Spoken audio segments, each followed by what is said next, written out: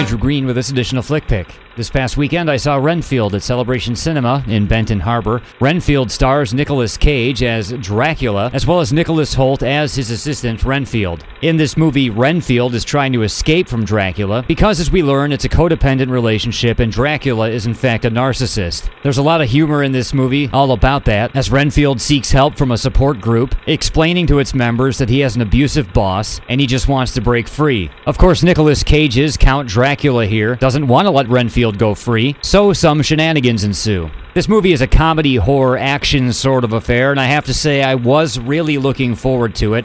First of all, it's Dracula related, and I love Dracula, plus I love Nicolas Cage. So this movie has Nicolas Cage as Dracula, and it looked fun, so I couldn't wait to see this thing. What did I think? Well, on the whole, I did enjoy Renfield. It's a lot of fun. It's a very stupid movie, but it's also a lot of fun. I found it entertaining throughout. But of course, the film also does have problems. In fact, I was hoping this thing would be a little better than it was. But if you're looking for some mindless, hilarious fun, then go check out Renfield. There's plenty to be had there. Okay, so at the start of the film, we get a little bit of background information on how Dracula and Renfield came together. Anyone who knows the original Dracula story would be familiar with that. And we're told by Renfield that over the years, Dracula has been killed multiple times by different angry mobs, and it's always up to Renfield here to nurse him back to health. When this movie begins, Nicolas Cage's Dracula is in a bad way, having been dispatched by whoever it was that he last dealt with. And young Renfield here, although he's actually not all that young, he's probably like 130 years old or something, is going around modern New Orleans finding people to bring to Dracula as victims. Renfield yearns to break free from this morbid existence, and so for a while he tries only kidnapping bad people for Dracula to eat, but that's still not quite doing the trick, and he just wants to get away.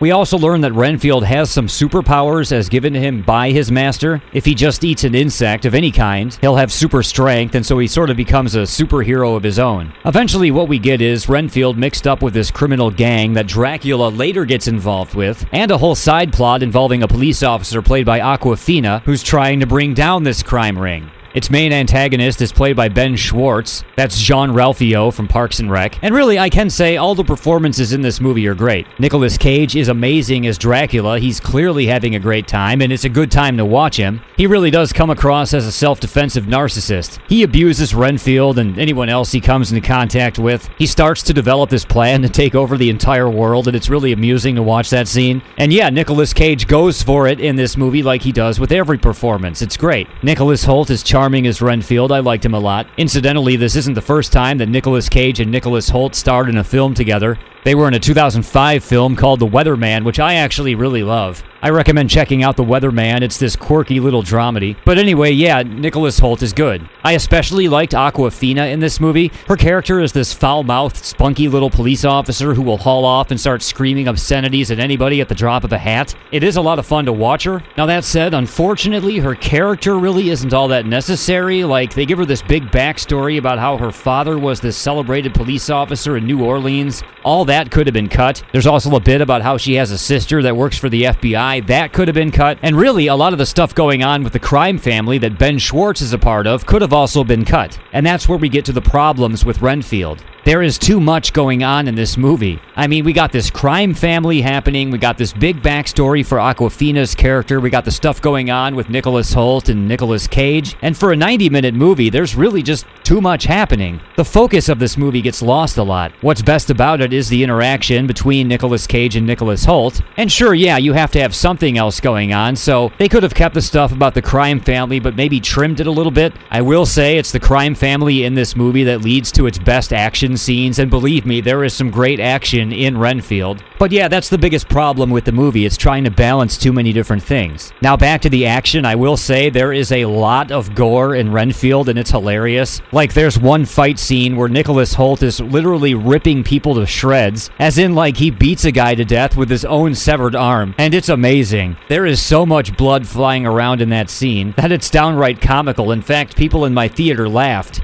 So I will say in the moments when Renfield becomes an action picture, it really works. It's just over-the-top, unabashed, overjoyed gore. Although a small criticism here, I do wish some of that gore had been inflicted by Nicolas Cage's Dracula. I mean, he's in the movie, he's definitely in it, but I could have used a little more of him. Which brings me back to my point about how this movie's a little confused. If there was less other stuff going on, there could have been more time for Nicolas Cage's Dracula. This movie was directed by Chris McKay, who also directed the Lego Batman movie, so he knows how to have fun. And yeah, again, Renfield is a lot of fun. And it was written by Ryan Ridley of Rick and Morty fame, and Robert Kirkman, who's done writing for The Walking Dead. These two make a good team, although somebody really should have trimmed down their script. As far as the visuals, I'll tell you that Renfield looks gorgeous. It has some really colorful and innovative lighting going on throughout. I really enjoyed the cinematography for this film. In fact, I'd go as far as to say that's one of the reasons to see it. This movie looks so good, it's just fun to sit through.